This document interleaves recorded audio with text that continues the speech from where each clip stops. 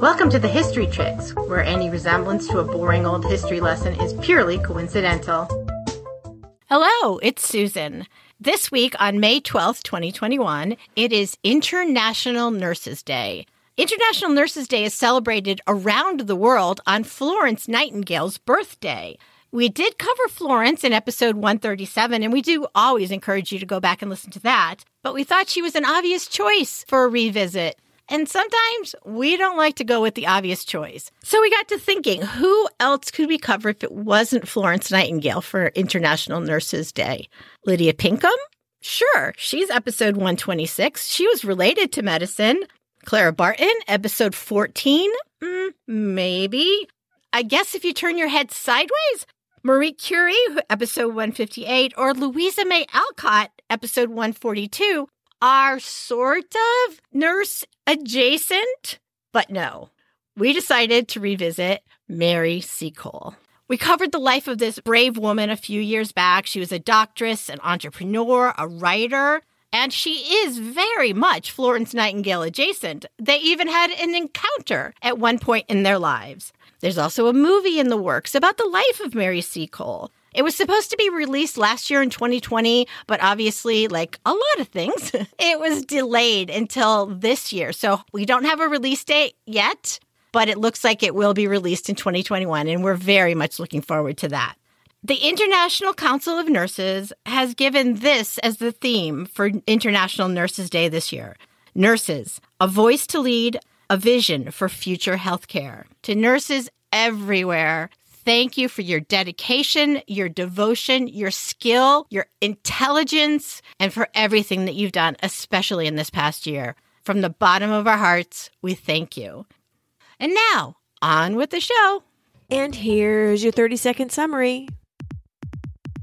Mary Seacole wasn't afraid of the open ocean or a blank slate. She went towards war rather than away from it, and walked through discrimination as if it weren't there. She wasn't even stopped by the terrifying force of the British bureaucracy. Here's a bandage for you and a hug, and have another drink, won't you, my son? Because Mother Seacole is going to make it all better.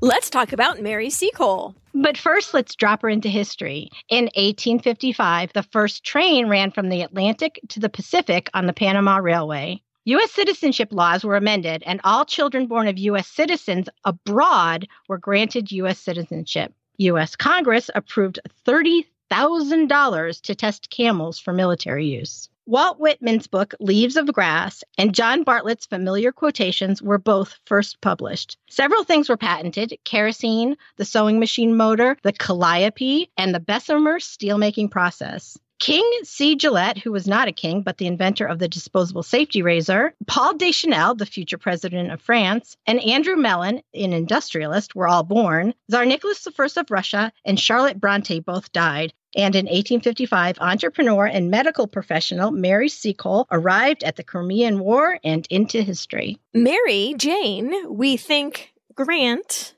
was born in the year 1805 in Kingston, Jamaica, the daughter of an unnamed woman who, in the History Chicks tradition, we shall refer to as Mama, and probably Captain James Grant of the 60th Regiment of Foot, a Scotsman who was based with his men on the island, which is about the vaguest first paragraph we have ever had, I think. Full of disclaimers, because even 1805 is discussed as being possibly incorrect. It's what's on her headstone, so let's go with that. The usual details are just lost in the midst of time. Historians think that James and Mama had at least another daughter together, Louisa, and at least Mama had a son named Edward, who may or may not have been James's child. I read an article from the 1800s in which the man said, "They conducted us to Grace Blundell's Hotel in East Street." And the hotel in question, Blundell's Hotel, was where our Mary grew up, at least part of the time. So Mama may very well have been named Grace. Yay, a name. That's great. That's great. That's more than most places cite. Her father just drops out of the narrative when Mary was just a child. So can we put him away? Well, sure. He is definitely a shadowy figure in the background. People think he was around until Mary was around 10 years old. And then either he died or was transferred back to England, or maybe he left and lived a whole second life. His regiment was called the King's Royal American and had come from their base at Cowes, Isle of Wight. Liaisons, even long-term ones, between British officers and local women were routine enough on the island that the locals just rolled with it, though uptight British visitors had a lot to say on the way home. Okie dokie. Well, Jamaica at the time of Mary's birth was still a British colony, though its heyday of profitable sugar production was nearing an end. And it was a good thing, too. There were almost 300,000 enslaved people still held in bondage by their sugar planter owners on this island. There were less than 30,000 white people living on the whole island. I do believe that Papa's regiment was stationed there to keep order after the revolution, the famous one that took place over in Haiti. It's like one revolution after the other. America says no more kings. France says pas de roi, and Haiti just said no more of any of it. It ended with success for the rebels the year before Mary was born. So tensions between the white planters and their enslaved people were at an all-time high. Numbers being what they were, companies of soldiers in red coats were a deterrent to organized unrest on the island. There was actually another battalion stationed nearby on Barbados for the same reason. Okay, that's all I've got on Papa. Shall we wish him good day and give him a nice curtsy? There were free people of color on Jamaica, and Mama was one of them. Her origin story is kind of lost to history. It's speculated that perhaps her mother had been a slave, and Mama was the result of a union between her owner and one of his slaves. But she was a free woman of color, and within the Black society of Jamaica, there was a social hierarchy. The lighter your skin, the higher up you were. It was unfortunately as simple as that. Mary never called herself a person of color. She described herself as yellow, but I guess yellow is a color. I don't know. Here we are in 2019. I want to emphasize that we are not referring to her as yellow, which of course in our time is spectacularly offensive, no matter how you mean it. Mm-hmm. But in that time, it was used offensively, but she claimed that as her own title. So it's not us saying it, it's Mary. Yeah. And Mary also said later in her life, I just want to put this out here, quote, "I have a few shades of deeper brown upon my skin, which shows me related. And I am proud of that relation to those poor mortals whom you once held enslaved and whose bodies America still owns." So she knew her heritage. Right. She was proud of it. Socially in Jamaica, she couldn't claim it because she wanted to distance herself as much as possible from the slaves that were on the island. She wanted to identify with the British. Yes. And she did have 3 white grandparents. Right. Mama operated an inn called Blundell Hall, which in times of need was turned into a hospital because Mama was also a healer, which they called a doctress, which I still contend would be a spectacular podcast name for a woman-hosted medical podcast. I offered that to a surgeon that was going to have a podcast, and my person was offended and did not take that up. And if you're looking for a catchy name, trademark that thing now.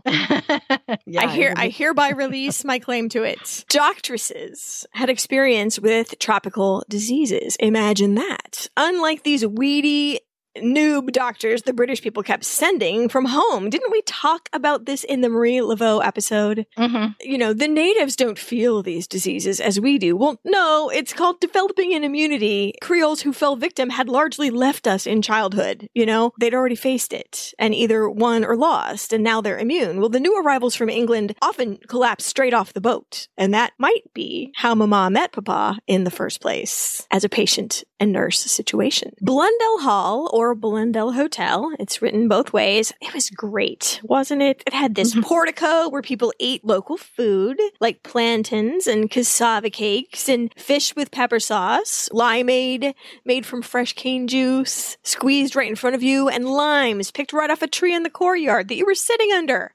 It was spectacular and exotic to everyone that stayed there. The rooms had these nicely polished wood floors and wicker windows instead of glass because I assure you, you want a breeze. And you slept under a mosquito net.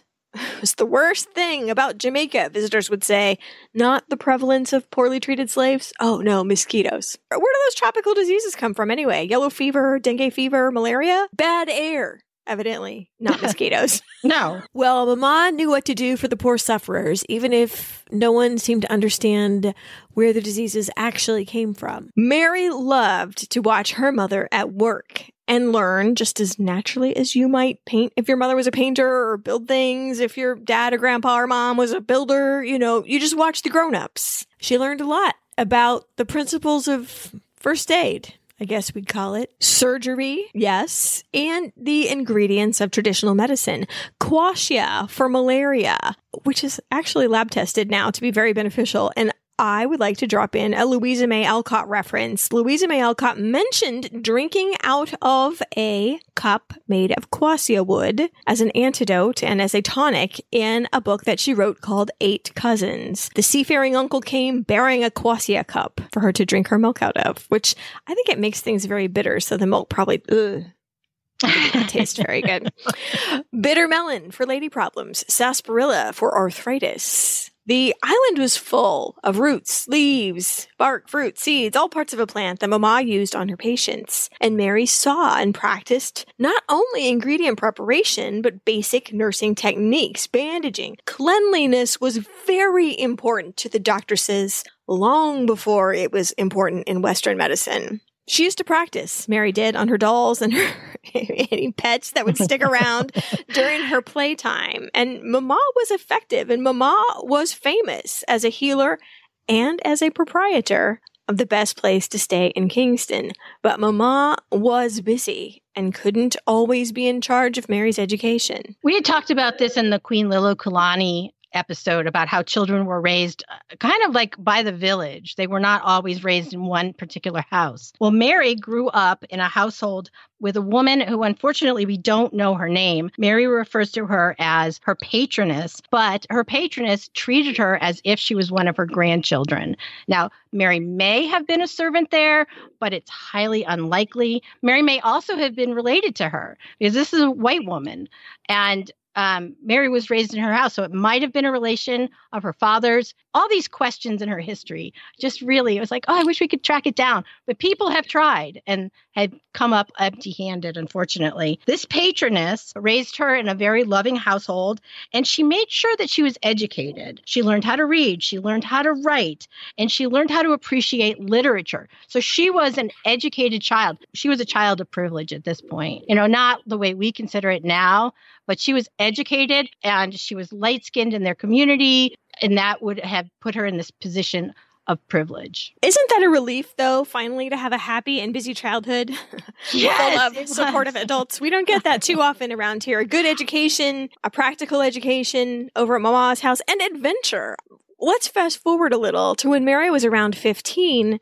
I cannot believe this happened, actually. She traveled with some Creole companions, possibly relatives of her mother's, so let's just call them cousins, all the way to London. And this was her dream come true because Mary was obsessed with Great Britain. She was so proud of having a Scottish father and likely a British grandfather on her mother's side. She called Britain, quote, home? It's fine. I know people obsessed with England who don't have half Mary's claims on it.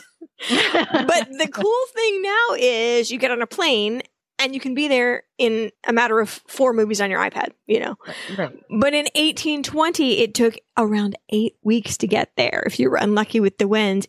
Even if you watched, get this, all of Game of Thrones, all of West Wing, every season, even the bad ones, and every single episode of Friends right in a row, and took time for sleep, you wouldn't even be halfway there.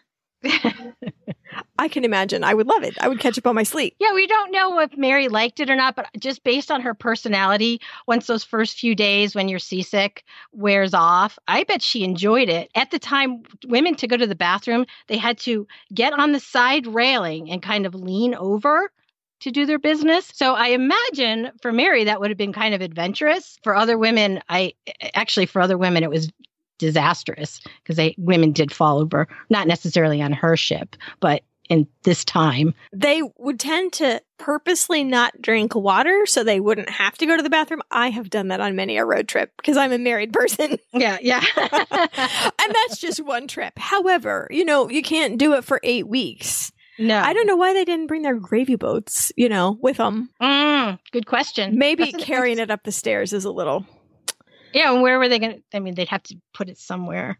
Like, dump it overboard instead of dumping themselves overboard. I don't know. Easy for me to say because I don't have to carry a bucket of urine up the stairs in front of sailors. Maybe it was just as embarrassing. But Mary loved London. Once she got there, she loved the history. She loved the bustle. She loved the novelty. She is a person to whom newness is exciting rather than afraid. Maybe she was not a possessor of that hormone that makes you feel afraid. Like the fight or flight thing was just not there.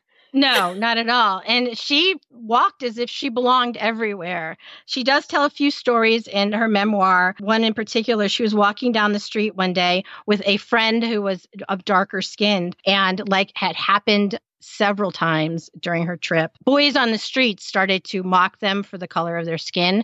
Mary didn't think they were talking to her.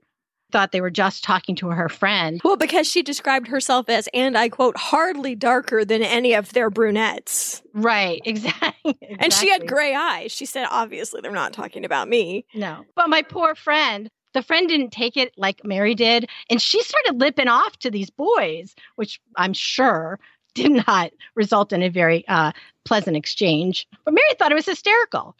Oh, Mary. The cold, though, blew her away. She described it as fingers reaching under her clothes to kill her. Well, the coldest it has ever been in Jamaica, that I can tell, is 64 degrees Fahrenheit. I swear to you, if they pull out their sweaters, I will laugh. Well, there was ice, though, in the drinks in Jamaica, which I don't 100% know where that came from. Definitely ice was for drinks, not for the steps. She was not happy about that at all. That's really the only downside, even though the racism was there. She just was... I guess it's because she had high status as an educated person in Jamaica. And maybe she had a self-confidence vaccine down there. Well, it worked. Her childhood worked in that regard. There's almost nothing I admire about this woman more than her lack of doubt about herself and her abilities and her place in the world. So thanks, Mama. Thanks, Patroness, and maybe even Mysterious Papa. I don't know your contribution, but I just thought I would give you a... But that's invaluable to have armed her with that, for better or for worse. Well, they all stayed for a year in London. When you have 4 months travel time, you got to make it worthwhile. And she spent the whole journey back scheming how she was going to get back to London. So when she got back to Kingston, she got busy. She began to spend the next year pickling things, making jars and jars of preserves and jellies, any type of regional food that she could put in a jar, she did. Mary had been inspired by those markets she saw in London. People who had once lived or visited the tropics were hungry for a taste of their adventure. Oh, rich people especially. Rubbing your hands together. That's exactly what I can give you. Some of the things that she took sound really good. Sorrel jam, which has cloves and cinnamon and cardamom, which I don't 100% like. It tastes like soap to me. But sorrel is kind of this bright pink tart tree that you can grow in Missouri, too. We should just plant some sorrel. Sorrel lemonade is super good, by the way. I've never had that, but I do want to ask you, do you have the same aversion to cilantro? That it tastes like soap? Cilantro does taste like soap to me, but I also like it. So I don't know. I don't know where I fall in that hereditary genetic problem with cilantro. Actually, cardamom doesn't taste like that. It tastes like camphophenique. No, it doesn't. Yes, it 100% does. Yeah, neither. I love both of those things. So they don't taste like soap to me. Brussels sprouts, however. Ugh. Back to the better tasting things. She had jars of these bright red bird peppers, which look like tiny Christmas lights. She had bright orange mango chutney, escovitch pickle, which is sort of like tropical jardiniere. That's the thing that my husband is so fond of. They serve it on fried fish. I'm still stuck on jardiniere. What is that? Well, pickled like carrots and vegetables in brine. And a lot of times you can get hot jardiniere. You put it on in Chicago, you put it on a Portillo's sandwich. Oh, Portillo's. Okay. Now I know what you're talking about. I do. I lived in Chicago for 5 years. Yeah. Okay. I love me some Portillo's. I'm not a fan only because my dad demands that you eat the sandwiches wet, and to everyone else that means they take it with tongs and dunk it in au jus, and my dad only permits one napkin. So I can usually get through about an eighth of it before my napkin is out of use and I have to stop eating. Gross. So the staple, though, the one that she made all the money on was guava jelly.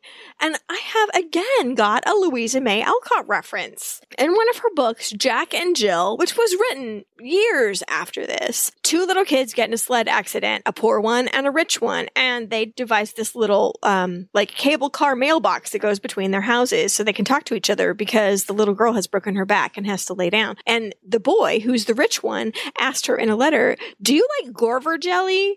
All these people keep sending fine things, and I'm going to send you a pot of it." And it's rich people food. Even 70 years later, it's considered rich people food and a delicacy. And now it's very sad for her that it spills in the basket and dumps all over. So she never did get to eat the Gorver jelly. But I just want to say, like, Mary Seacole had an eye for what was what and who was what, because she brought over the things that the rich people really wanted to buy. So there it is. And she's 18 at this point. So she's an 18-year-old entrepreneur, actually. And she takes all of her stuff and she goes back to London to sell it all. She sold it on the streets. She sold it to people she knew. She sold it through connections of people. She sold enough that she could afford to live there for 2 years.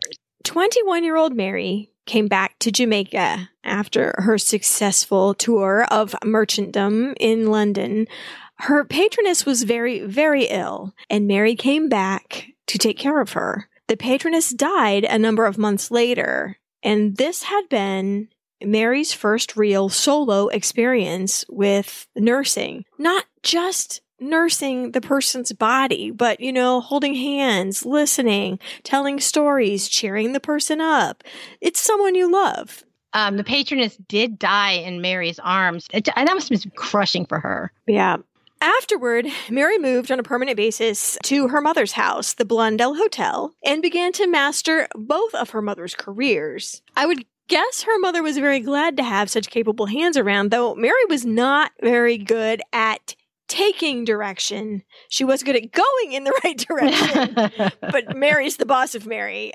She ended up taking over the managing of the servants, especially she took charge of the kitchen staff and became quite a notable cook herself. And I would only assume she learned from the people she managed in addition to Mama. So she had the sense to learn from people as well as be the boss of them. Mm-hmm. That's rare enough.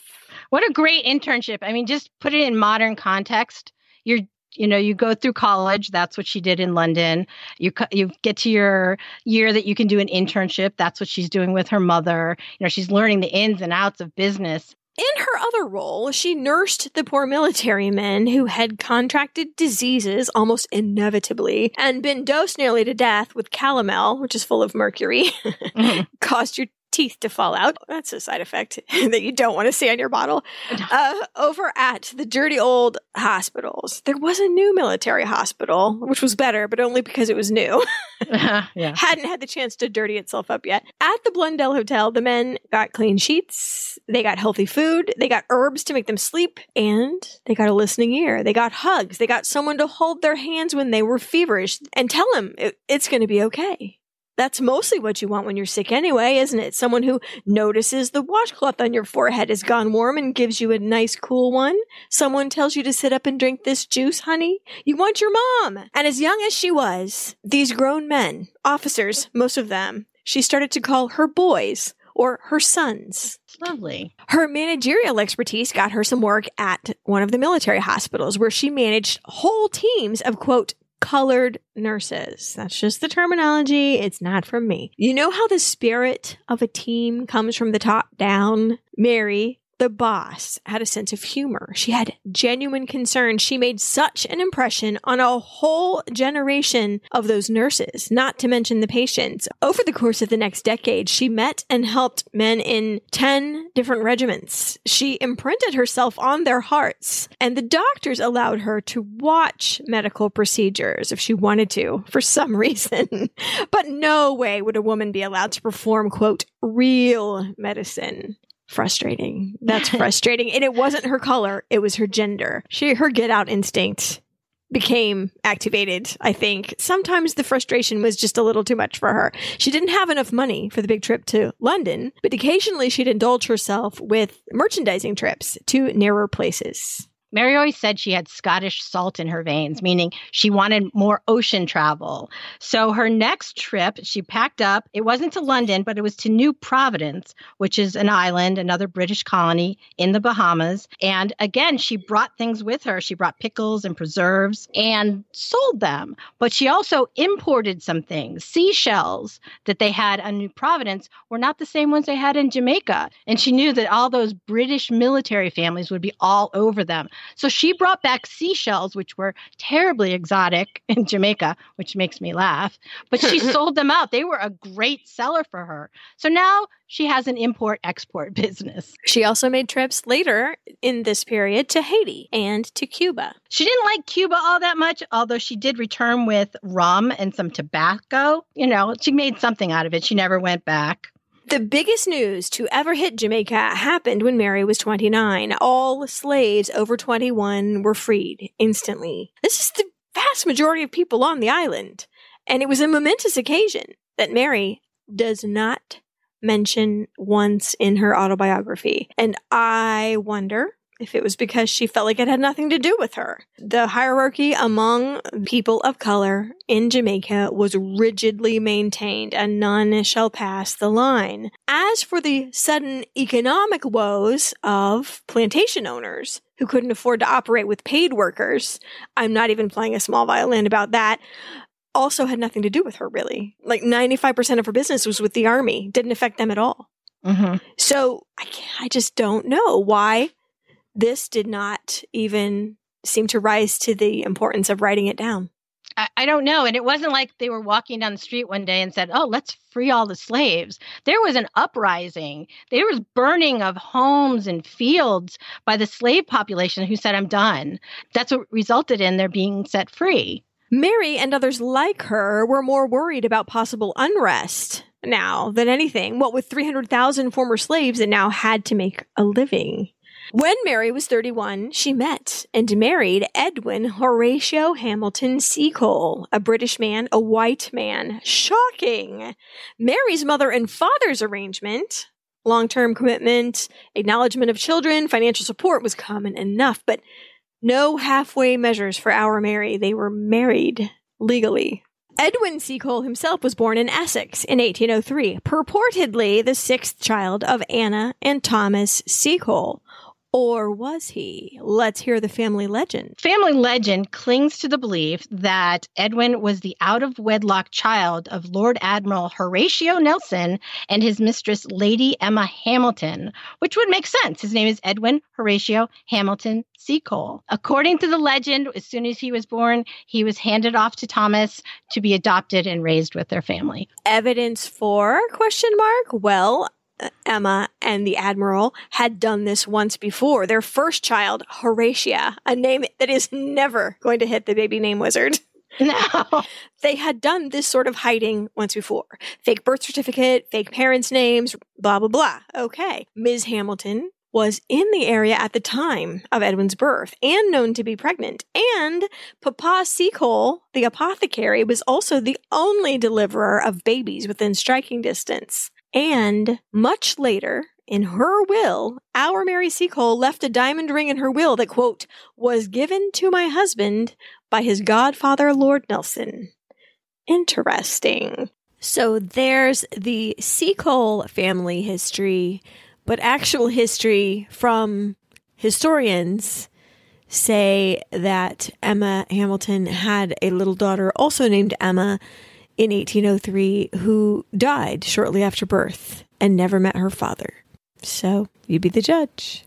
Well, the new Mr. and Mrs. Seacole decided to set up their own shop, not a hotel, not a convalescent home, but he'd been a merchant before and so had she. So Seacole's General Store it was.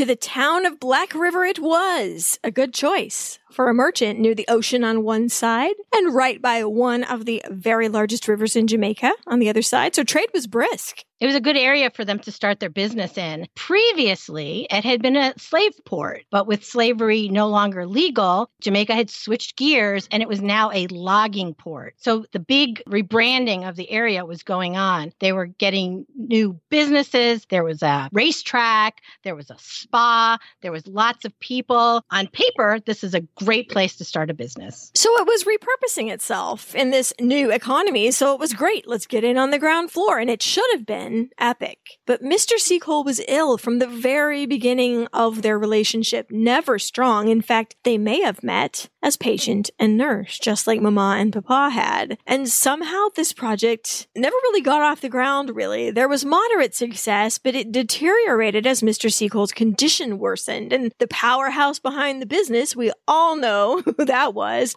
using her energy and time to nurse her husband, who she really did love. She really did. And competitors won. That's just the long and short of it. And after a few years of struggle, they made a good go of it, I think. They did everything they possibly could to make it work, but they just couldn't. It was apparent not only that they had failed, but that Mr. Seacole did not have long to live. So the Seacole family closed up shop and moved back to Kingston to Blundell Hall. Unfortunately, they arrived just about the same time as a massive fire that was going to destroy about 10% of Kingston. Mary pulled what is kind of like a Dolly Madison.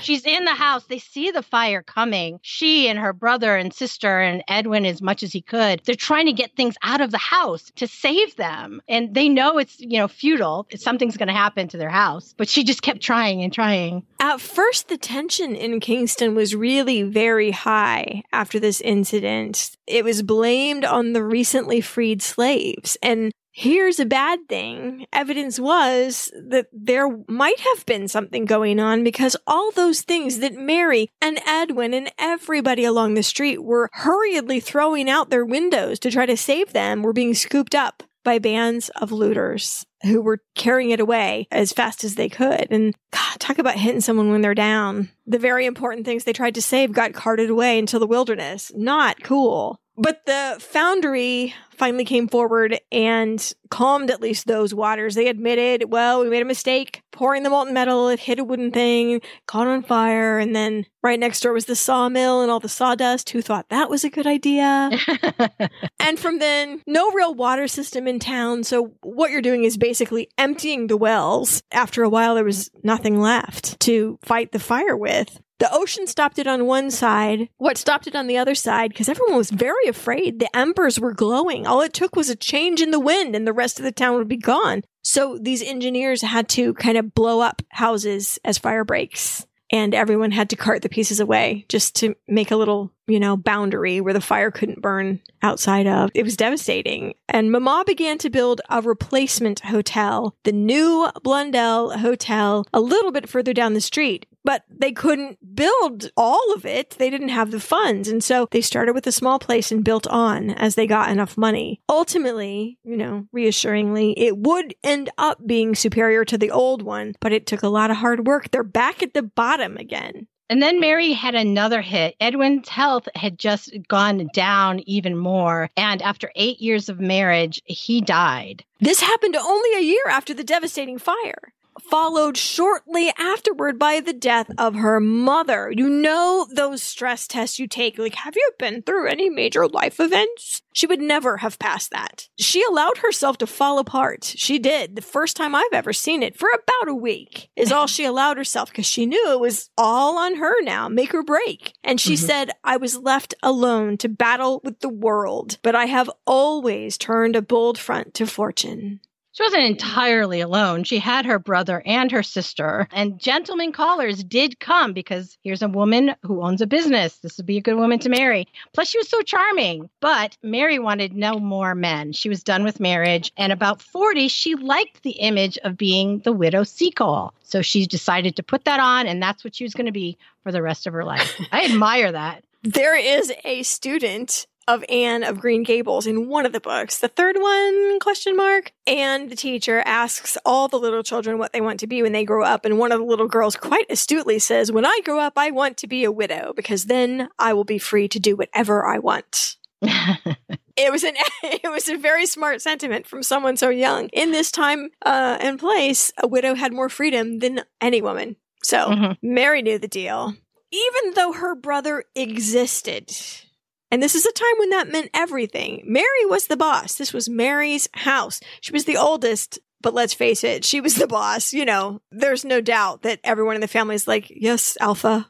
Like, I will do what you say. And she took over. She also restarted her pickle and jelly empire to try to make some more money and became auntie, if you're Susan, Seacole to the troops. She built her fortune back up. She built her own reputation out from the umbrella of her mother's. For about 6 years, she continued this proprietress doctress status, just building up the business, doing whatever she had to do to make it succeed. She's a woman who your husband would call good in the room. So she's making friends everywhere she goes. She's very charming, educated, very social. She dresses very well. She's always got ribbons in her hair and beads on her neck and a very nice dress on. She does the role well, too. Not only does she do the job, but she's a great figurehead for Blundell Hall. And she never forgot a face. If you passed through the hospital, if you passed through the hotel, she knew you, you know, and she, of course, was very memorable. And that's not even doubtful that they'd remember her. But she remembered the men, their names, their regiments, who they were related to, you know, what they had for dinner. She had a mind like a steel trap.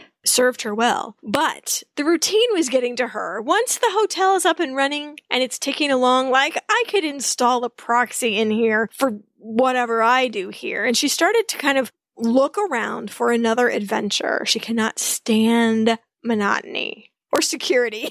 Well, without that excitement, you know, without that, I can see why she's wanting to do different things. She did get a little bit of a challenge, which of course she needs. It's believed that a steamer from New Orleans sent a load of laundry ashore, and the washerwoman who took it in, her name was Dolly Johnson, was the first victim of a cholera epidemic. This was a worldwide epidemic. It was the deadliest of the three at the time, and it was now in Jamaica. And no one knew what to do for cholera. None of the old doctresses of times gone by had dealt with this. There was no pharmacopoeia to rely upon that was trusted and true. You had to kind of make it up as you were going along. 32,000 people in Jamaica died within the year that the cholera outbreak was happening. And Mary did the best she could. She learned a lot along the way, but she mostly was just there to, you know, make people comfortable because she didn't know everything there was to know about cholera, unfortunately. But when it did subside, her brother Edward decided to head to Panama. He was going to start his own business. He was going to set up a hotel to take advantage of the gold rush. Going all the way to California was problematic for everyone. Either you got on a ship for half a year and go around the tip of South America, pass. Or you head west across the open prairie, same time frame, pass. Or you head to the very thinnest part of Central America, use up only a couple of weeks, and then get someone to help you get all your stuff overland to the Pacific in a few days and catch another boat. Ding, ding, ding, ding. We have a winner. We have a winner. Panama is what we'd call it now, but at the time it was called New Granada. And Edward was sending letters home talking about what a wonderful place it was and what great business he was doing. That is just what Mary needed to read because she decided that that's what she was going to do. She was going to go help Edward. Now, whether he asked for help or not, we don't know. I'm going with no. But she got busy. She got people in her house for weeks. They made those pickles again. They made their jellies. They salted meats. They jarred fruits and eggs and vegetables. Anything that they could put in jars to bring and sell, Mary did it. Not only the food, but shirts, pants, coats. Every spare inch of the Blundell Hotel was taken up by some kind of factory. I can't imagine it was a very lovely place to stay. Mary herself was outsourcing medical ingredients and concocting medicines to make a big, giant steamer trunk full of hospital. You know, And suddenly, it's all packed. I'm out, Louisa. Like, whoosh. All the mess is gone, except for detritus on the ground. The quiet is coming over the hotel like a blanket. I can only imagine those left behind have taken to bed with a washcloth over their eyes. Like, oh, my gosh, it's ended. Or Louisa could be going, finally. Right. Finally, I can do something. I am in charge. Yeah. It kind of reminds me of the time when your kid goes off to college. You know, there's that senior year, there's all those activities, the dances, the last everythings, and graduation. And then the summer, you're getting ready, you're putting everything together so that they could go off to college. And then you take them and come back into the house, and it's so quiet, and their room is just a debris field of their childhood. Oh, I know. That makes me sad. I'm years away from that. Although I think mine's going to take a gap year to jump off of, landmarks and break his arms and stuff. So maybe I have a little more time. Speaking of adventure, well, Mary set off on her own adventure with a boy servant named Mac, a girl servant. Both of them were children. And a lot of confidence, a lot of overconfidence. She dressed to the nines and set off. She did make a special point of saying on the way there she had lost her footing and slid all the way in an indignified way down a muddy, clay-filled hill to a dock and looked like I don't know what.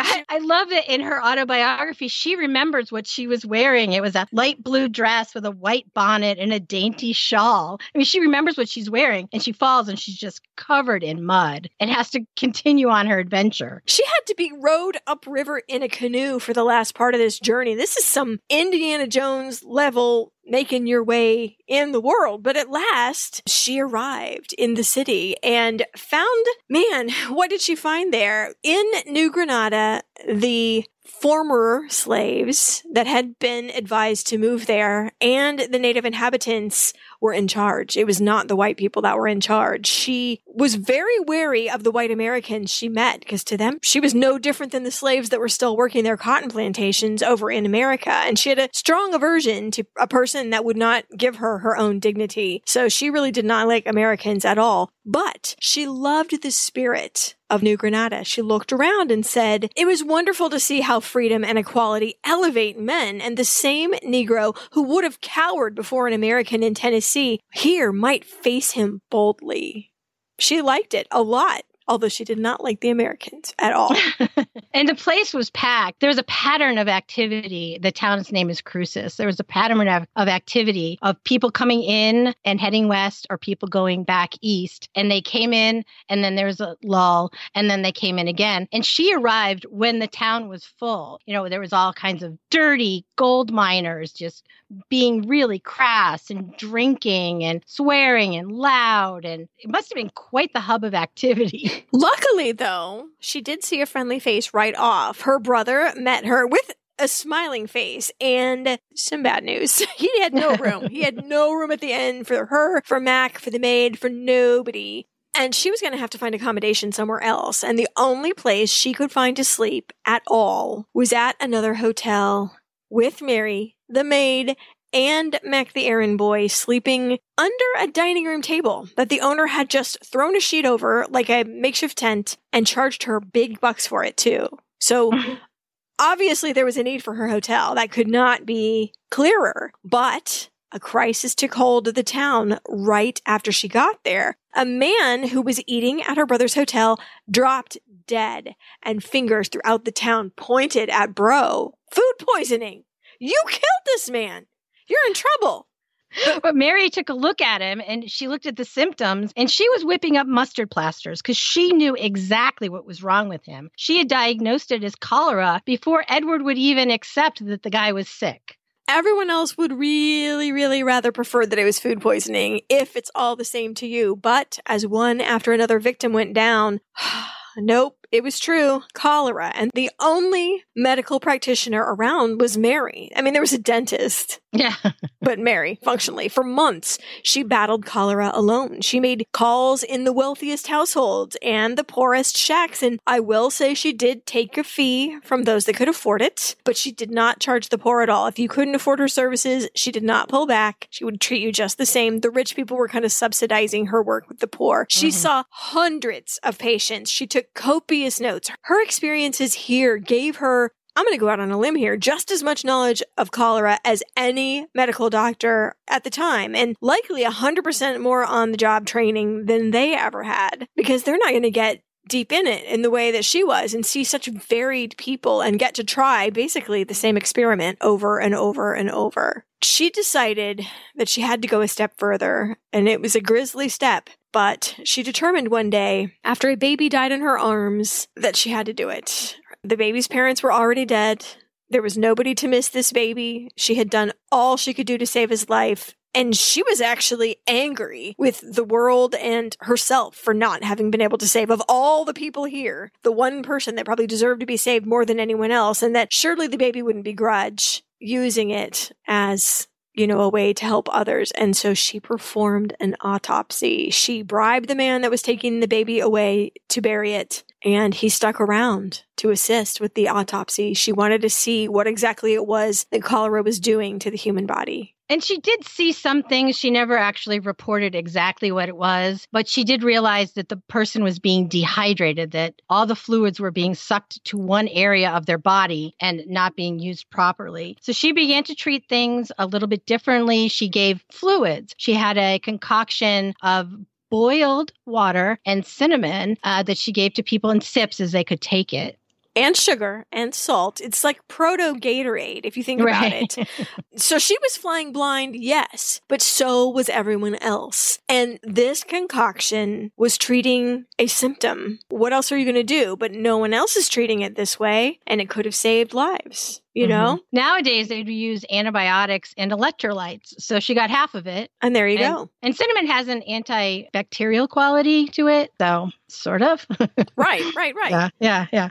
Well, it's not like she had a Z-Pack to give them. No, not so, yeah. Well, after recovering from a bout of cholera herself, which was almost inevitable given the sheer scope of her exposure to it, Mary saw at last the cholera epidemic fade away. And now she had the same elevated reputation for healing that she had had back in Jamaica. Her name was known. She was famous. And when the building right across from her brother's place, sorry, bro, came available, she took it over for her own hotel, and she opened the British Hotel. A little bit of a misnomer. There's no lodging there, just food. This town was a magnet for ladies of negotiable affection, and Mary wanted no part of it. Also, she didn't have a man living in the house, and she was a little concerned about mayhem, I guess, and protection from mayhem. So it's easier to just run a restaurant. And she didn't have a whole lot of space. It was a long hut with a thatched roof and just 2 rooms in it. And it was a mess, but she cleaned the whole place. She put calico fabrics on the wall. She put bows wherever she could. I mean, it would be garish to us from our decorating sense now. There's, no white shiplap. What she said was the feminine touch was what was needed. And it was just stage dressing, I think. Yeah. This place is different than other places. Cleverly, though, she added a barber to her staff. And he was kind of a loss leader to get people through the door. Oh, I got my haircut, and hey, I'm already right here. I'll just walk in and get a meal. Pure marketing genius. Mm-hmm. She had tables for 50 people. So there's a dining area, and then there's a kitchen area, and another area that was just shelves with all of her provisions. All those things that she had brought from Jamaica were on these shelves to sell. It was kind of like Cracker Barrel. She's on the vanguard of merchandising history.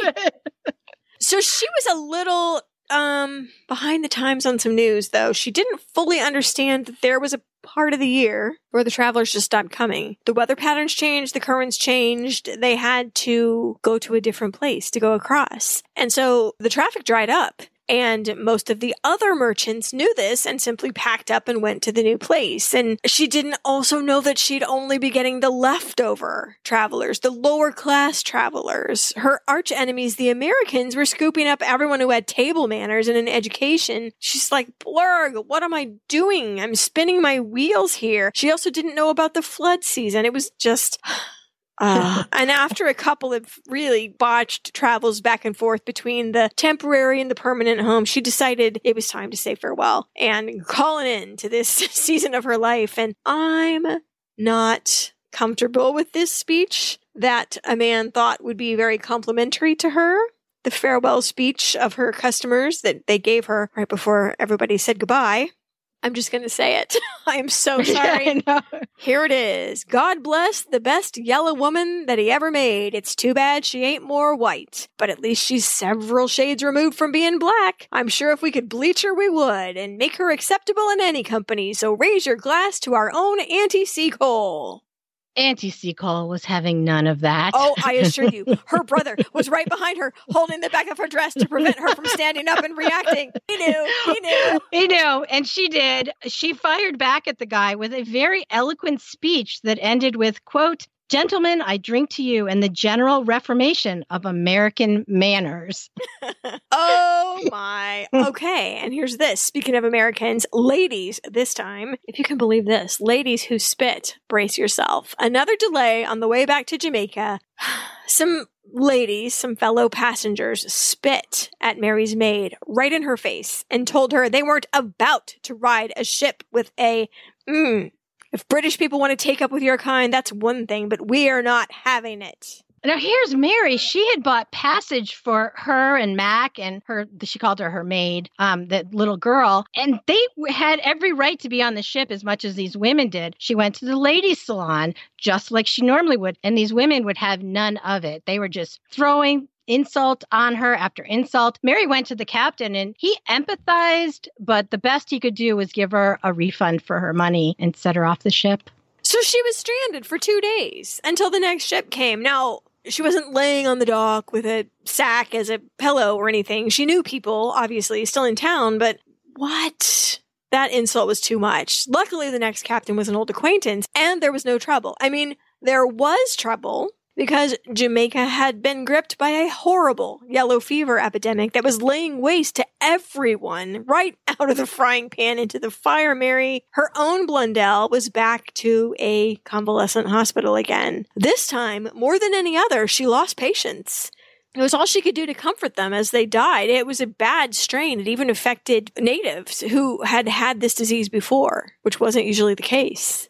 The officers at the nearby military base heard she was back. Woo! They perked up. And they asked her, please, can you put together a squad of nurses, colored nurses, you know, who again, everyone thought were immune to yellow fever, which they were not.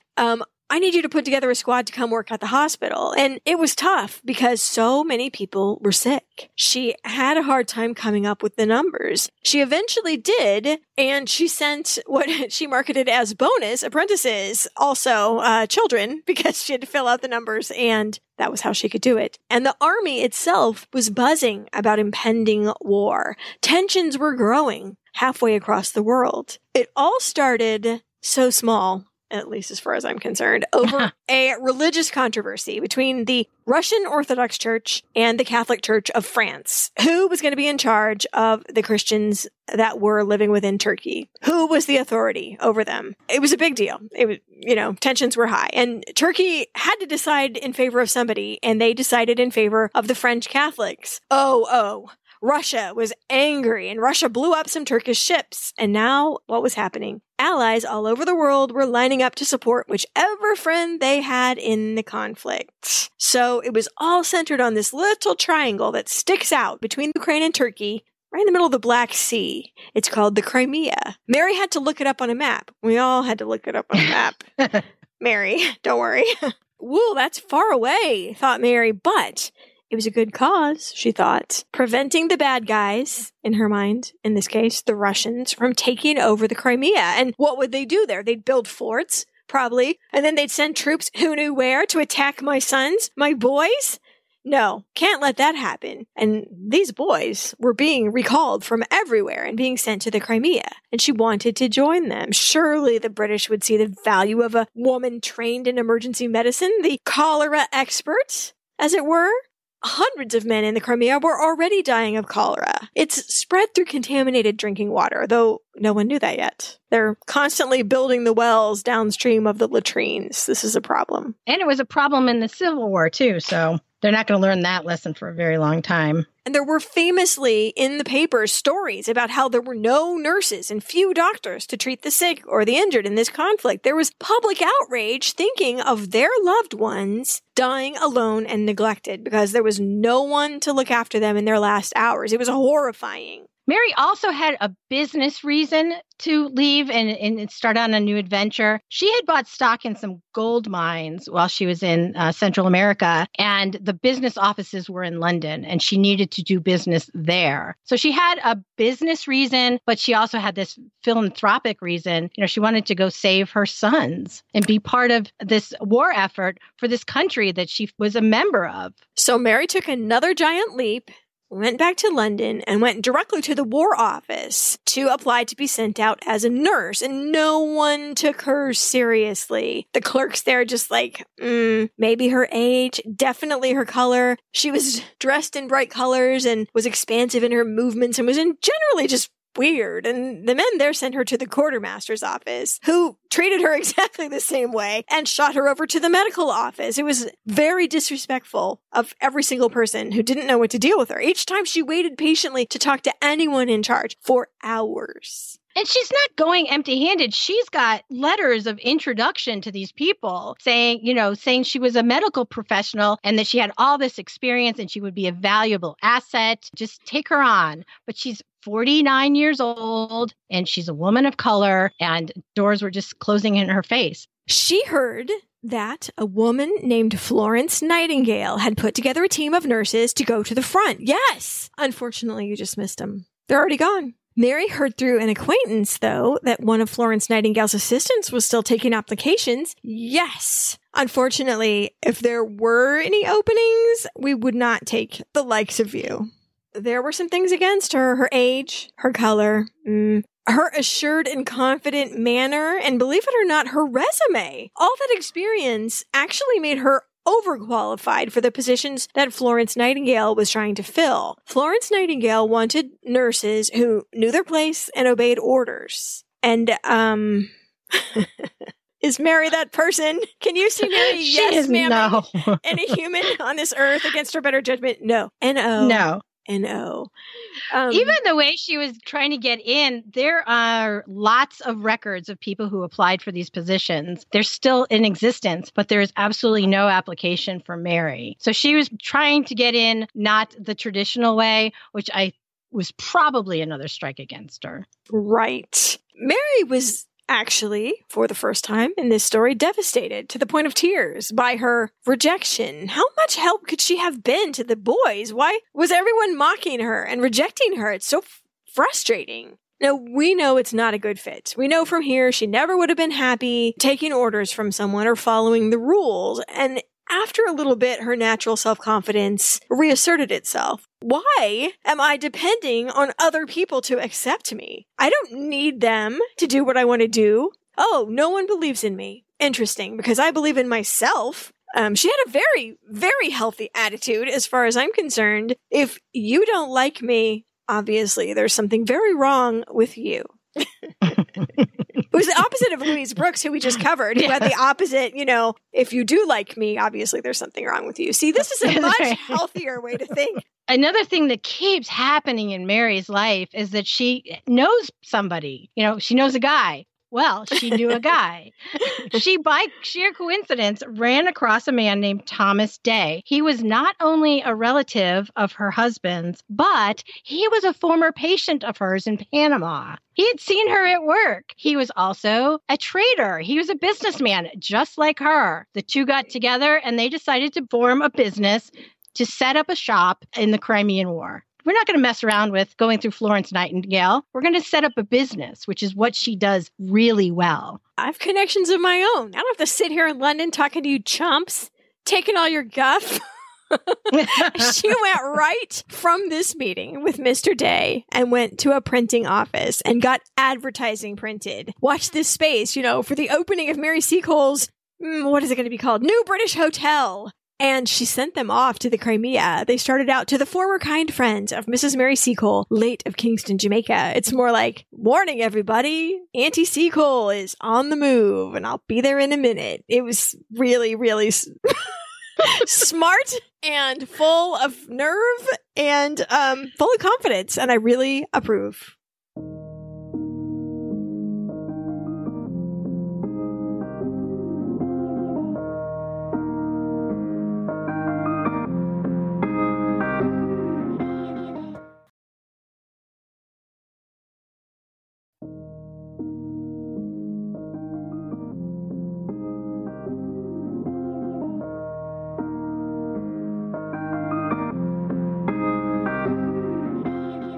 She set off for the Crimea as soon as her cargo was assembled. In Gibraltar, she met up with some more of her boys who screamed, "Mother Seacole!" at her. She's getting off the boat for this little walkabout. The ship was doing some business. She could do some sightseeing. First thing, this is just like my husband. You could be anywhere and some guy will know him. Even when she got on the ship, she knew the guy that was in charge. So he made sure that her provisions were properly stored away and kept an eye on them. And she knows everybody. So over a drink, their treat, they absolutely forbade her to set foot in the Crimea, that hellhole, they called it. They'd just gotten out with their lives. Why would you go back there? Don't do it. Well, will I be of use to you boys there, though? Oh, we wished for you, for sure.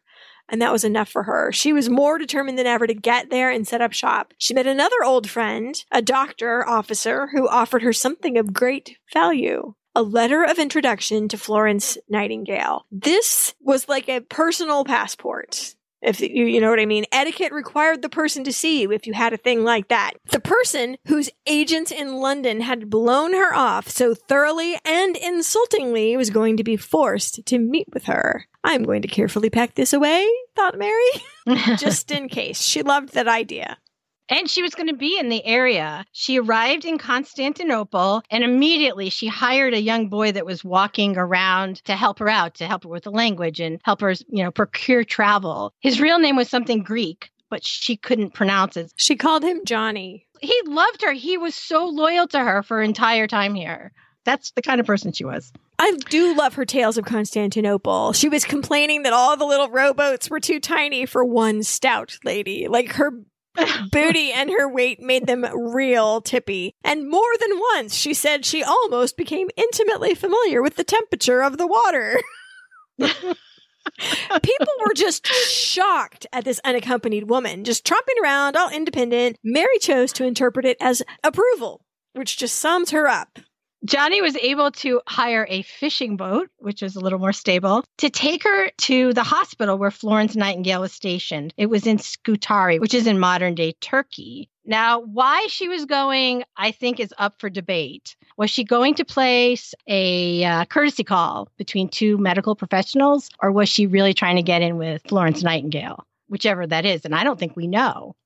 Let's just tell the story, and then you guys can interpret this whatever you want. She got to the hospital and forgot all about the letter of introduction. Honestly, the first person she encountered was a doctor she had known from Kingston, as keeps happening. After this happy reunion, he took her around the hospital, which is 4 miles of hospital wards. Thousands and thousands of people. There's some men here from the old regiments. You gotta say hi. Mary put her hand on foreheads. She held hands. She sat on beds. She reminisced. Many men cried when they saw her. It was almost as good as seeing their own mothers. Along the way, she rebandaged people's bandages if they were a little too tight. She washed faces. She tucked bed sheets in. Passing doctors called out thanks as they bustled by. And she forgot about everything but her boys and all those new boys. Somebody's boys. Mother Seacole. Every corner, somebody's calling her. The whole day just flew by without her noticing. And it was too late and dark to get one of those boats to take her back to her bedroom on the ship. What was she going to do? So Mary had a meeting. She asked to see Florence Nightingale. She needed to ask her a question. Eventually, she got to Florence, who she didn't describe in terrible terms, but just that she was a small woman. Florence said, "Can I help you, Mrs. Seacole?" And Mrs. Seacole said, "Yes, I need a room for the night." And Florence said, "Okay." And that was it. That was like the whole conversation. Yeah, I think it was very irritating to me that the assistant preemptively said, "There's no openings, there's no jobs here," which is like her experience of the day was patently untrue. There's jobs for 100 ladies in here and you couldn't even feel it. But they made a point of telling her that before she got in to see Florence Nightingale. "Oh, no," she said, I'm passing through on my way to the front. I just want to pay my compliments to a colleague, etc." And I'm sure Florence Nightingale bristled at the presumption of equality. They were as different as could be. They had different goals. They had different lives. They had different methodology. Just the way that they treated patients was very different. Florence was organized and hierarchical, and she was insistent on propriety, and she was also, to her detriment, hemmed in by regulations, military regulations, in a way that perhaps our friend Mary was not. Certainly, our friend Mary was a free spirit and an independent operator. But Florence had to kind of pioneer a whole new method of nursing. She could not afford to have loose cannons because her whole mission would be derailed. She was kind of a snob. She was kind of a racist, but so was almost every white person deep down that she encountered, but she was really, really, really devoted to nursing. She wanted to elevate the position to one of respectability. She wanted to help the men. That was her big position. The world needs both kinds of helpers. You can't have everyone just be random angel like Mary Seacole, and you can't have everyone run on a track like Florence Nightingale. Even a track, she had to build herself out of nothing. Sometimes you have to be flexible. And Mary always had great admiration for Florence Nightingale and her work, and the compliment was not returned. Still, Mrs. Nightingale, compelled by the power of the letter, assigned her a bedroom in the basement. No thanks for 12 hours on the wards, but in her defense, she might not even know that happened. Thus ends the meeting between the two Crimean Wars' most famous women. That's it. That's the only interaction they ever had. And the next morning, Mary left. She had places to go. Thomas had gone ahead to Balaclava to find a place to set up, to, do the pre-work before Mary got there with all the supplies. And she had to get there. So she did. She just left. The place, Balaclava, was indeed a hellhole, just like those men had told her all the way back in Gibraltar. Someone later described it like this, quote, "Take a village of ruined hovels and houses in the extreme state of all imaginable dirt, rain to pour into and outside of them until the whole place is a swamp full of filth." Great. Let's go there on our vacation. Yuck. Mary looked around for a place to set up shop. She networked like no one else could and rode over to meet the boss of the local Turks, a royal pasha. This is a big deal. This is not a Joe Average. He loved her company. He loved her secret stash of beer. And he promised her the manpower and the materials and the security that she needed to build her new hotel. It was made out of mostly demolished buildings and broken ships, for the most part. Flotsam, was it? Or jetsam? I guess I never know the difference. I just think they come hand in hand. I didn't know that there was it's like upside and downside. I think flotsam is the stuff that just floats away, and then jetsam is stuff you jettison to save or something. I don't know. Yeah. So, yes, for the most part, the nearest Home Depot being 120 years away, that's what you had to build your hotel out of. I love your voice, said the Pasha. Was there a romance? They said the Pasha was dropping his handkerchief in front of Mary Seacole, which is a gender role reversal, which is hilarious. Oh, no, I have 3 wives at home. Okay. Just friends, evidently. That's good. That's a valuable contact, though, and I don't think she could have really done it without him. But my question is, what did Thomas do? Because Mary got there and she just got to business. She talked to people. Thomas was even afraid to talk to the admiral of the port because he thought he was so mean. And Mary's like, okay, fine, I'll do it because I have to, because he wants my ship out of here and all my provisions are on it. And that's where I'm sleeping right now. And it can't leave. So she goes over and she charms him. And sure enough, the ship can stay as long as Mary needs it. What did Thomas do? Wrung his hands, mostly. During the weeks of construction, Mary endeared herself to all and sundry. The crusty old admiral? Yes. All the doctors? Yes. And it helped that she showed up physically every day with tea and sympathy and jokes and stories and a helping hand to all the wounded men who passed through this settlement on their way to Florence Nightingale over in Scutari. So her actions made people change their mind about her. Like, who is this person? Anyone that didn't know her soon found out who she was and what she was all about. Technically, her title was a sutler. She was a trader and a merchant to the military. That's the title that she had. Her New British Hotel never had the name New British Hotel. It was always referred to as Mrs. Seacole's Hut, which tells you just how nice it was. And it never, the time she was there, it never got fully completed. But it just got, built on as she found pieces, I guess. But it was going to be not a hotel where people stayed, but it was going to be like she had in Panama. It was going to be a restaurant and a store all over again. But this time she had the added business of being a caterer. Her customers weren't just the military. They were also the wives of the military and spectators, because going to watch the war was a thing. It was a thing to do. You went out and you watched from a hill where it was safe, and Mary would bring a catered picnic to you and you could watch the war, and she would make lots of money and you would have a wonderful experience. Don't know what to say about that. I mean, seriously, I don't know why that's awesome.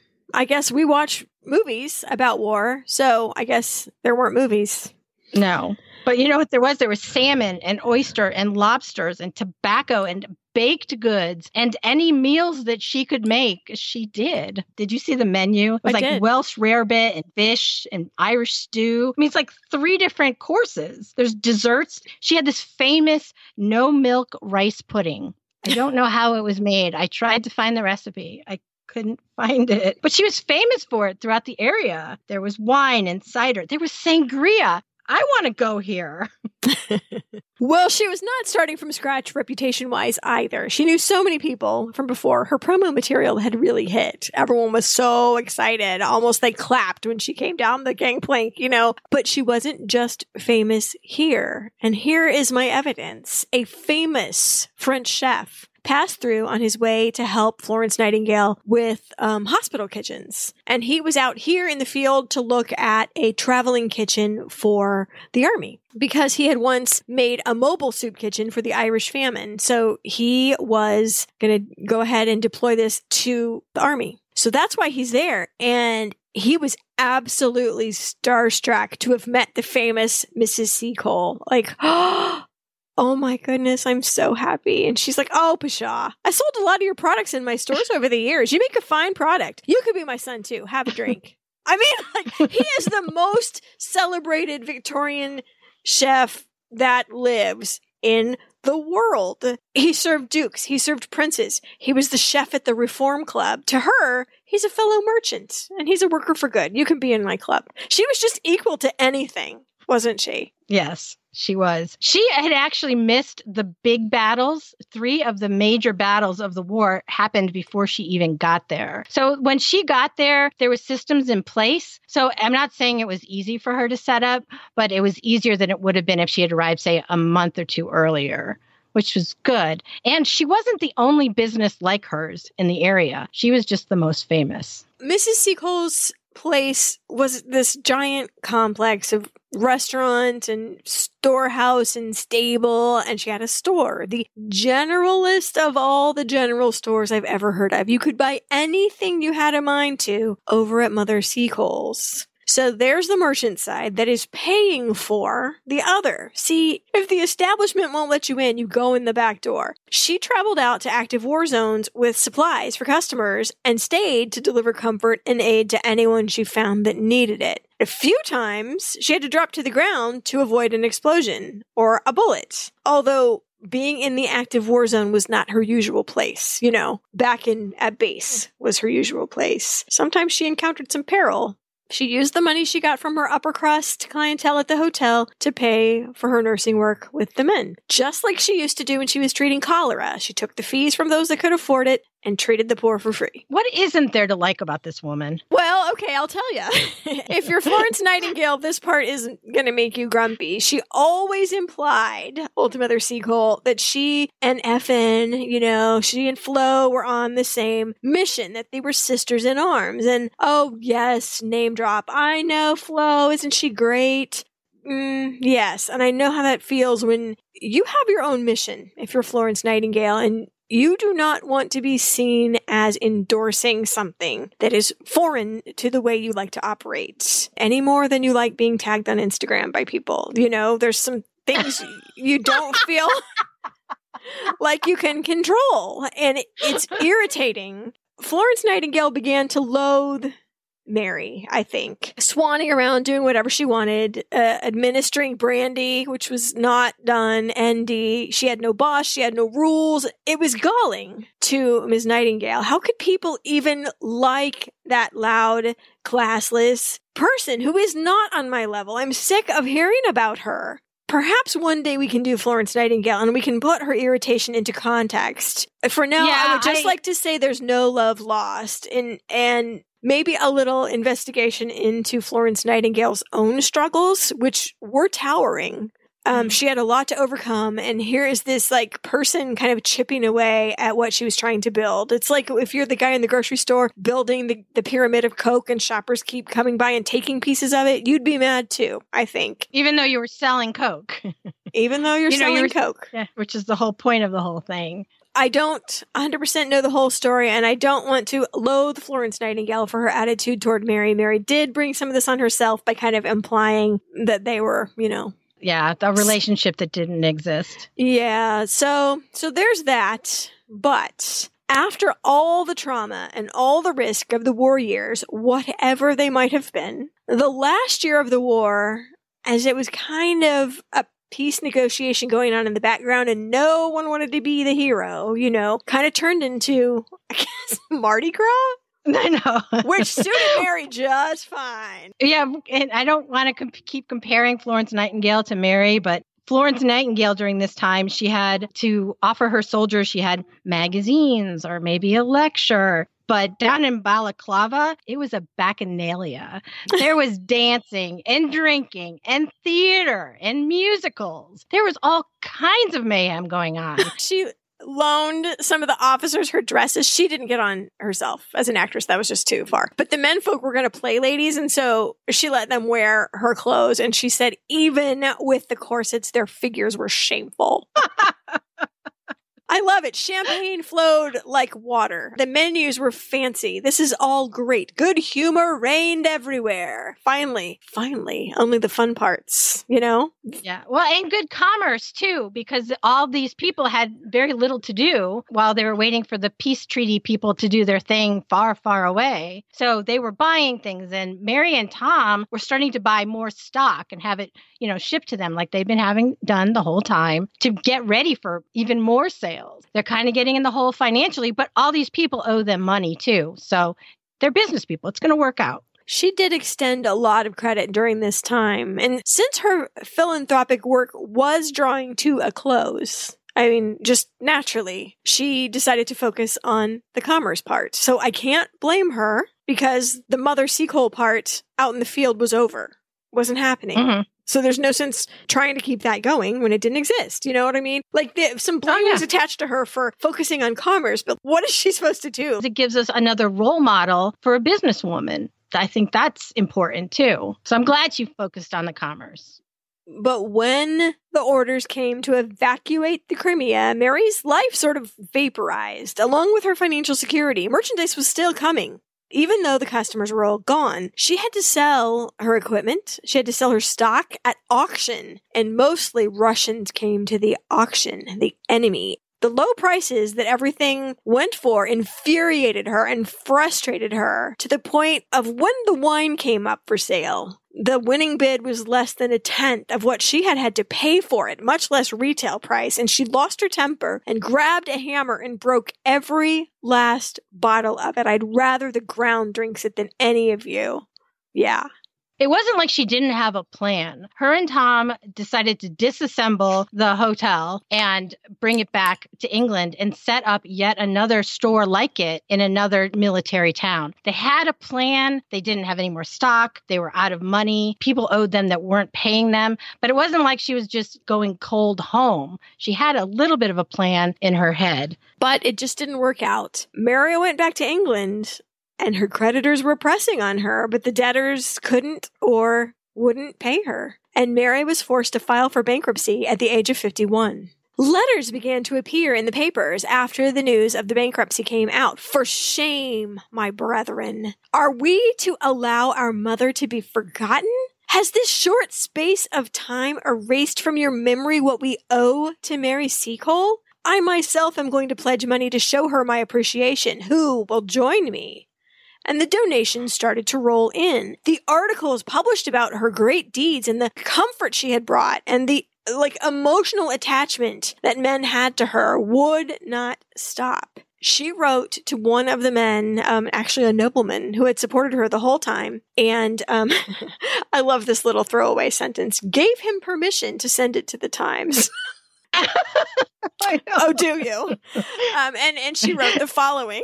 I'm fully aware of the kind feelings you and the army have toward me, and this knowledge tends to sustain me in my present difficulties. Far from regretting my visit to the Crimea, I feel proud indeed that I have had an opportunity to gain the esteem of your lordship, along with that of many others in the army. I would rather suffer my present poverty with the knowledge that the Almighty permitted me to be useful in my small sphere than have returned wealthy without the esteem of the brave defenders of our country. It's good. I think it's very good. So it was a mutual admiration society. She decided to write her autobiography, which has an amazing title. Unlike many books we talk about, this one actually has a good title. It's called The Wonderful Adventures of Mrs. Seacole in Many Lands. And it was published about a year after Mary had returned from war. Now we're like, wow, she wrote a book in a year? She didn't actually write it as much as she dictated it. She had an editor who was with her, and she could just tell him the stories, and he could tell her where to add things, and he could clean it up a little bit. Not that she couldn't have written it if she had time, but she didn't. So the result is such a delightful read. This may be my very favorite autobiography we've ever read. It's so charming. It's not a very politically correct book. Be warned. But it is exuberant, and you can hear her voice, and it was popular at the time, too. The first printing sold out in a little more than half a year, and it made her into a genuine celebrity in England, not just among servicemen, but among everybody. Mary's noble friends even asked Queen Victoria if she would contribute to the fund for Mary, and well, one of Queen Victoria's own nephews was one of her favorite sons, So here's the thing that Queen Victoria contributed is the permission to use her name in the appeal. Queen Victoria recognizes her contributions to our brave soldiers, blah, blah, blah. And it was Queen Victoria's street cred, if we can say it that way, that made the donations flow. So that's enough. Yeah, if you read about it, there's kind of a Seacole Fund number 1, which was the initial thing. But the problem there was she had to pay off her debts before she could take any money in herself. And any events that they planned for her to raise money cost. So it didn't raise a whole lot, but then she published her autobiography, had renowned fame, and then Seacole Fund number 2 was the one that the Queen endorsed. So it was like this very long stretch of fundraising in different stages. It was good, though. She was able to go back to Jamaica, buy some property, and build a house for herself. At 65, Mary Seacole wanted to go provide aid to the soldiers of the Franco-Prussian War, and she applied to the nonprofit that eventually became the Red Cross, by the way, to go help. And I'm sorry to say that Florence Nightingale blocked her. Her brother-in-law was in charge of this movement, and Florence Nightingale wrote back, "She kept a bad house, she made the men drunk. Anyone who employs her will introduce much improper conduct along with any kindnesses." Yeah, it wasn't a really great letter. And at the top in her handwriting, it says burn, which is like, please delete this after you read it, brother-in-law, which he didn't do. Yeah, so we have that little window into the rivalry that I'm not entirely sure Mary Seacole ever knew was happening. So So she stayed home, then she went to London, and then she made friends with the royal family, like you do. She was a privileged guest of Princess Alexandra at Marlborough House. They had this friendship. Some say that Mary was her masseuse, but it sounds more like just like, come on over, Mary, and let's have tea and do stuff. Mary wrote home for somebody to send her a bunch of mangoes on ice because Princess Alexandra was intrigued and wanted to taste one. That is not a masseuse-client relationship. Mangoes? The Queen herself commissioned a sculpture. It's a bust of Mary done by Queen Victoria's nephew, Prince Victor. So la-ti-da. Well, but I think you've made it. When the Queen wants a statue of you, I think you can just cross off, famous. You're famous. And there's a portrait. There's one portrait of her that was done about this time that's very famous. It's now in the National Portrait Gallery. So it was, there's artwork of her. That's how famous she was. That portrait does have some controversy surrounding it. Even now, Mary in the picture is wearing 3 medals. She's also wearing them in the statue that Queen Victoria commissioned. She's also wearing them in a portrait she sat for, a photographic portrait. So you have to assume that those are a part of her daily regalia. She didn't earn any medals. That's the problem.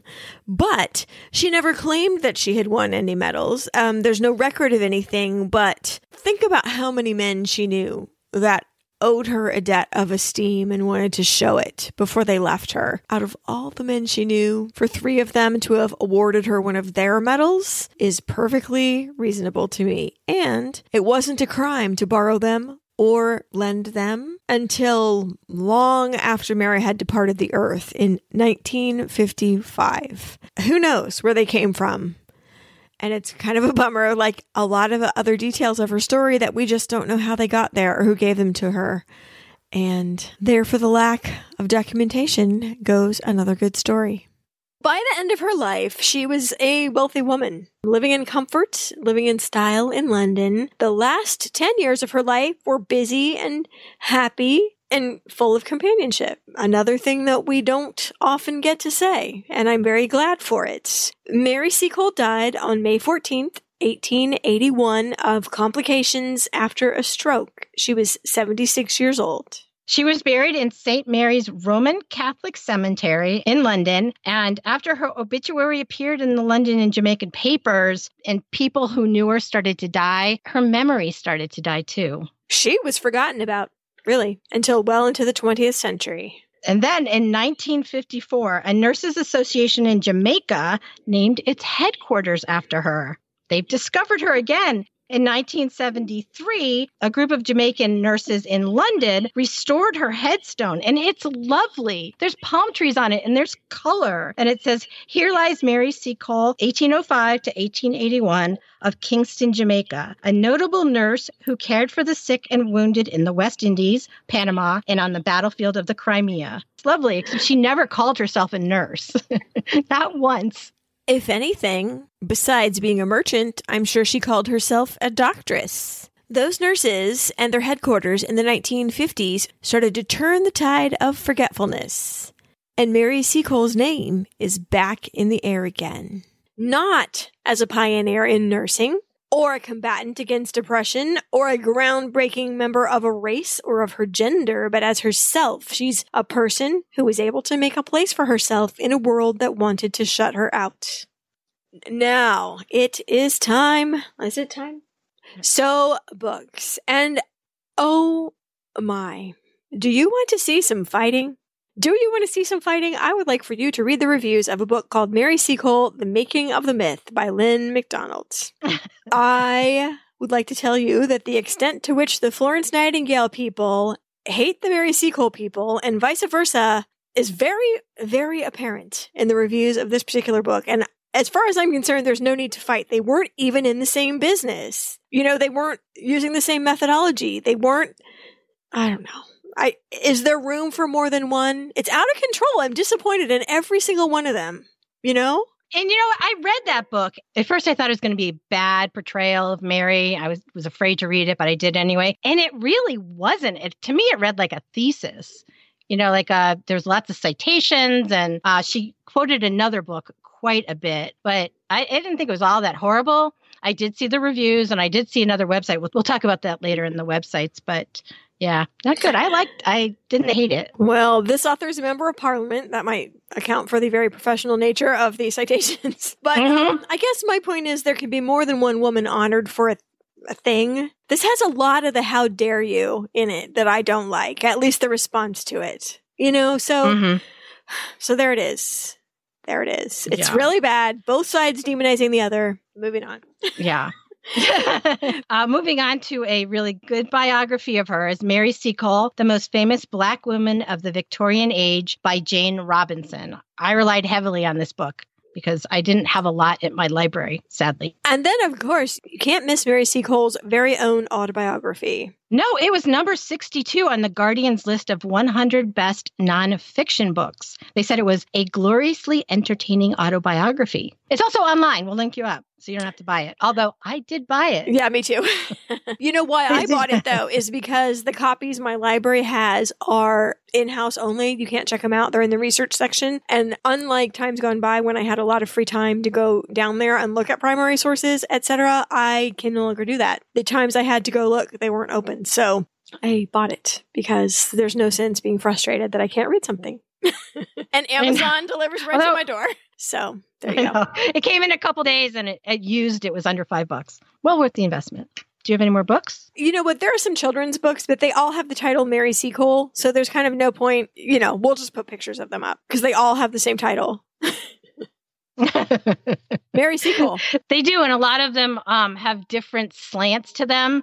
Like a lot of them just are, so she was a nurse, she nursed, she did nursing, which she did, but she was also a businesswoman. I wish there was more material that talked about that, And I almost wonder if it was the integration of commerce with her nursing activities that made Florence Nightingale disparage her so much. Like she dirtied up the profession by doing this other side work. When it's like, you can have it all. You can have many parts of you. Your personality. No, I mean, people screamed Mary Seacole wherever she went. They cried when they saw her, when they were sick. I mean, obviously the men that she, quote, nursed regarded her in that aspect also, but that wasn't all she was. She also liked to drink champagne and slip the Pasha beer from her skirt pocket. And she liked to live like a life, I think she loved her celebrity too. Oh, Whereas Nightingale came back and she said to Queen Victoria, look, I want to just go to bed for a while. I don't want my name out in the press. I don't want the celebrity. I want to stay away from it as much as possible. Whereas Mary was like, yes, I'm here.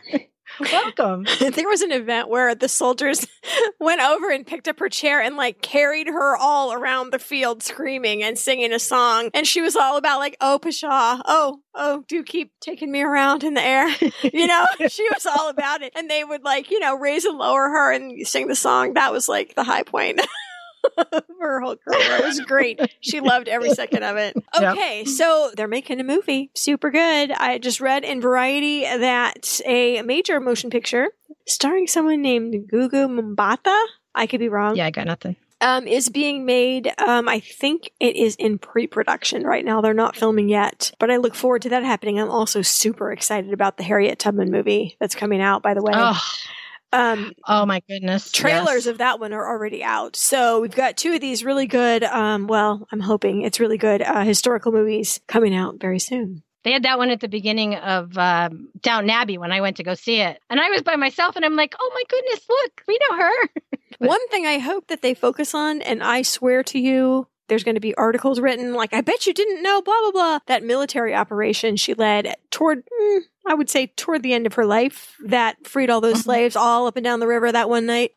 People don't know that part of her story. And I think if they include it in the movie, which I don't know why they wouldn't, it's very cinematic and also true. Not that really, movie people don't necessarily care about that, but if they include that, we're going to see some think pieces and some analysis, and that's going to be a part that blows people's minds. Yeah, I think so too. There was a short called Mother Seacole that was made in 2005, but I couldn't find it anywhere. So if you find it and have a link to it, please send it to me. There is a BBC documentary I saw it on YouTube, but it's really heavy on pitting Nightingale, Nightingale versus Seacole, kind of thing. So watch it. I thought it was good. I thought the woman that played Mary Seacole was very good, but there's a heavy hand of the, bad Nightingale, which, again, we can't reiterate this enough. Shouldn't happen. Yes. Enough room for two. There is a cartoon version of her story that is in 2 parts, around 15 minutes a piece, up on YouTube that I found very informative and very suitable for sharing with children. So it's animated. I wish I knew how to animate things and do that stuff. So many points to him for doing that. I like those. Yes, they're very good. They're told in like a real conversational way. One guy, but I like it. As to websites, there's Memories of Blundell Hall, which is kind of a gathering of different articles from different papers in the 1800s about assorted tourists' visits to the various iterations of Blundell Hall. So I found that very informational.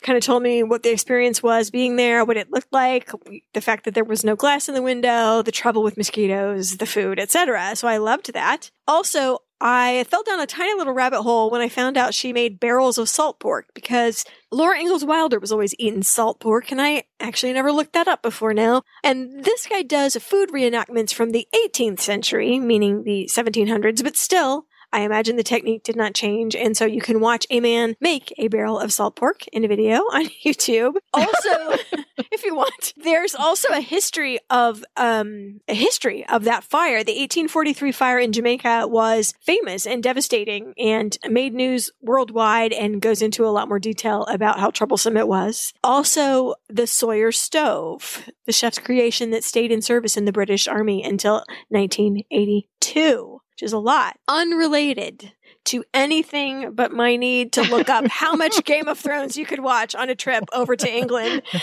in the 1820s. I found a site that I actually really love called bingeclock.com. And so you put in, like, how many hours of Friends are there? How long would it take to watch all of The Good Place? And it's already calculated it for you in days and hours. I was so impressed. I'm like, how did you do that? I mean, I calculated it all didn't. Just went to bingeclock.com. And I love that. There's also some background, this review on the contentious book. And I have to say, I am a little bit afraid of the NightingaleSociety.com. Because I ended up there by accident. When I looked for the making of the myth, I was looking for information on that book and encountered a vicious, review on that site. And it made me a little afraid of everyone there, because that was my first impression. There is another site that kind of counteracts that. It's maryseacole.info. And there's a lot of information in there. And it seems as though the people that set it up just to dispel myths that, like you had probably read on Nightingale Society, and that was perpetuated in the British press around 2004 by the Mary Seacole Trust, which is another site you should go to. They'd been put together to get money to raise a statue. There's a statue that was unveiled in front of St. Thomas Hospital in 2004, and it's the first statue of a woman of color in the UK, and it's of Mary Seacole. But this maryseacole.info site, be prepared, because they could very well, I was reading it and I'm like, oh my gosh, they're going to listen to this podcast and they're going to put their points up on it. That's how much these people look into this. If it's in the media and it has to do with Mary, they're on it as far as pointing out inaccuracies or myths or whatever. They did like Jane Robinson's biography, though, which made me feel good. Well, good. So on the statue is the text. I trust that England will not forget one who nursed their sick and who sought out her wounded to aid them and who performed the last offices for some of her illustrious dead. The Florence Nightingale Society disapproves of that wording, says she was never a nurse, had no associations with St. Thomas Hospital. Florence Nightingale did, and that it hurts Florence Nightingale's reputation to have a statue like that out there. It doesn't. And if you examine the words, is there any word of a lie in there? It doesn't say, unlike that shyster Florence Nightingale who pretended to blah, blah, blah. It mentions not a thing about Florence Nightingale. So can't we all just get along? That's what I'm saying. I do think we need to cover Florence Nightingale, however, in the not too distant future. I do too. Because she did a lot. Her contributions are astonishing. So, yeah. And not everyone can get along personally, and that is fine. And they never work together. And, the only connection is the fact that, the word nursing is in there, and they were in the same area at the same time, but nobody would have confused them. There's no trademark infringement. There was great respect for Florence Nightingale when she came back. I mean, Queen Victoria offered her jewels and houses and money and a parade. And, everyone thought Florence Nightingale was an angel, and she did great work. So I don't want to allow the coverage of Mary Seacole to even think of ruining Florence Nightingale's reputation. I just don't understand why it has to be a seesaw with one on top and one on the bottom. No, I agree with you. Even Florence Nightingale has a drunk history. Mary Seacole does not. What? True. There is a Horrible Histories, however, that does a parody of the Single Ladies, which is super cute. The MarySeacole.info had some problems with that, too, on a factual point, but it's super cute. So I'll link you up to that, too. Don't forget to check out our Pinterest board, not just for Mary Seacole, but for everybody. You never know what you're going to find, what rabbit holes you might go down, salt pork or statues or stamps or whatnot. Or sweaters. One of the rabbit holes I fell down had to do with cardigan and raglan sweaters. I'll link you up. It has to do with the Crimean War and men.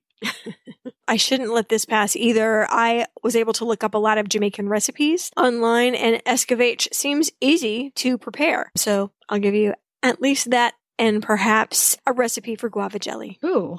And if anybody has a recipe for this milkless rice pudding, I'll make it. I'll report it back in the private Facebook group. Probably a link now would lead you to almond milk or something like that. So you're going to be hard pressed. But no, it said milkless. It's just said no milk. So that would eliminate like goat's milk, right? It had goats. It would eliminate the public admittance that there was goat's milk in it. Oh. Maybe. Have you seen that? Is it Saturday Night Live where? Oh no, it's part of The Office or Parks and Rec, one of those shows where they go to this very, very rich influencer's house and they ask her what the latest thing is. And she said almond milk is so over and soy milk is so over. What the world is talking about now is milk that is squeezed from an actual cow. And she looks, and she smiles as if like hipsters don't even know yet about this. And the Nick Offerman character goes, that is just milk. And she pretends not to hear him. Anyway, there you go. All right. Well, so in closing, why don't we leave you with some verses from the satirical periodical magazine called Punch, which just before Christmas published a song to be sung, which I'm not going to sing, to Old King Cole. I'm going to leave you with 4 carefully selected verses. Dame Seacole was a kindly old soul, and a kindly old soul was she. You might call for your pot, you might call for your pipe, in her tent on the coal so free. The sick and sorry can tell the story of her nursing and dosing deeds. Regimental MDs never worked as she in helping sick men's needs. She'd take her stand as blithe and bland with her stores, that jolly old soul, and be the right man in the right place who can. The right woman was Dame Seacole. She gave her aid to all who prayed, to hungry, sick, and cold, open hand and heart, alike ready to impart kind words and acts and gold. Thanks for listening. Bye. If you liked what you heard today, tell a few friends or leave a review for us on your favorite podcatcher. Well, the news is that London is sold out. It was very fast. We didn't know it was going to happen that quickly. So June it is, June 2020. A group of us are headed across the pond. So that's very exciting. For everyone else, what would you like from us? Would you like a Pinterest board? Would you like us to update you on a special Instagram feed? We have a lot of time to plan, so let us know what we should do.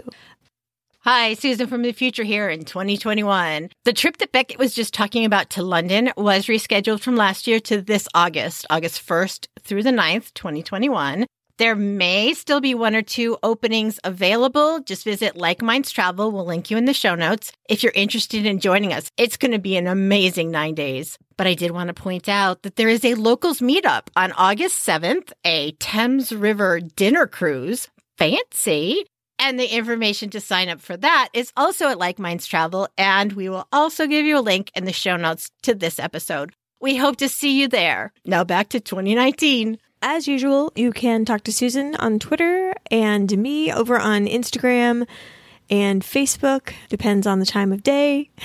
Don't forget that we have a board for nearly every episode over on Pinterest, with many a rabbit hole to fall down. The closing music today is called Get Up by Kyvan, and I chose it, I think, because it's 4:30 in the morning. It reminds me of 1984. And honestly, I think that Mary Seacole would want you to dance and be happy. So grab your beverage of choice and seat dance in the car if you're on your way to work. Do what you gotta do. But Mary has a message for you. And so do the 80s.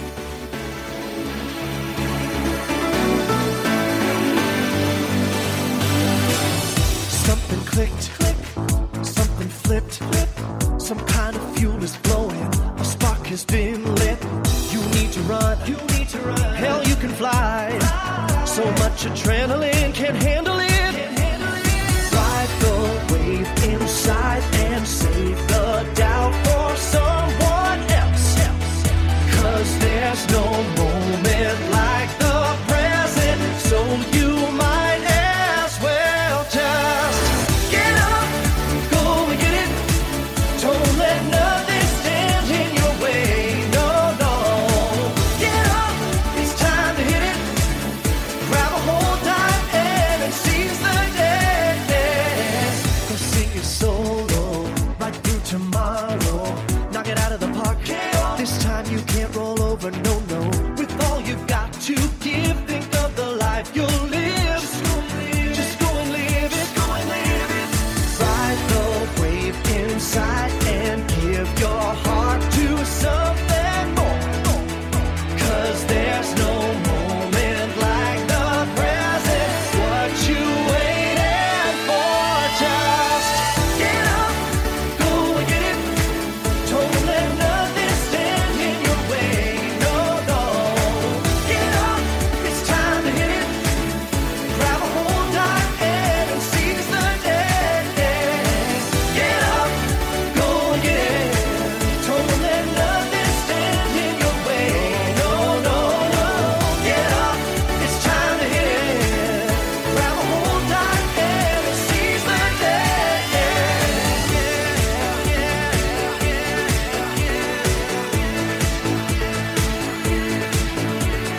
Break on through.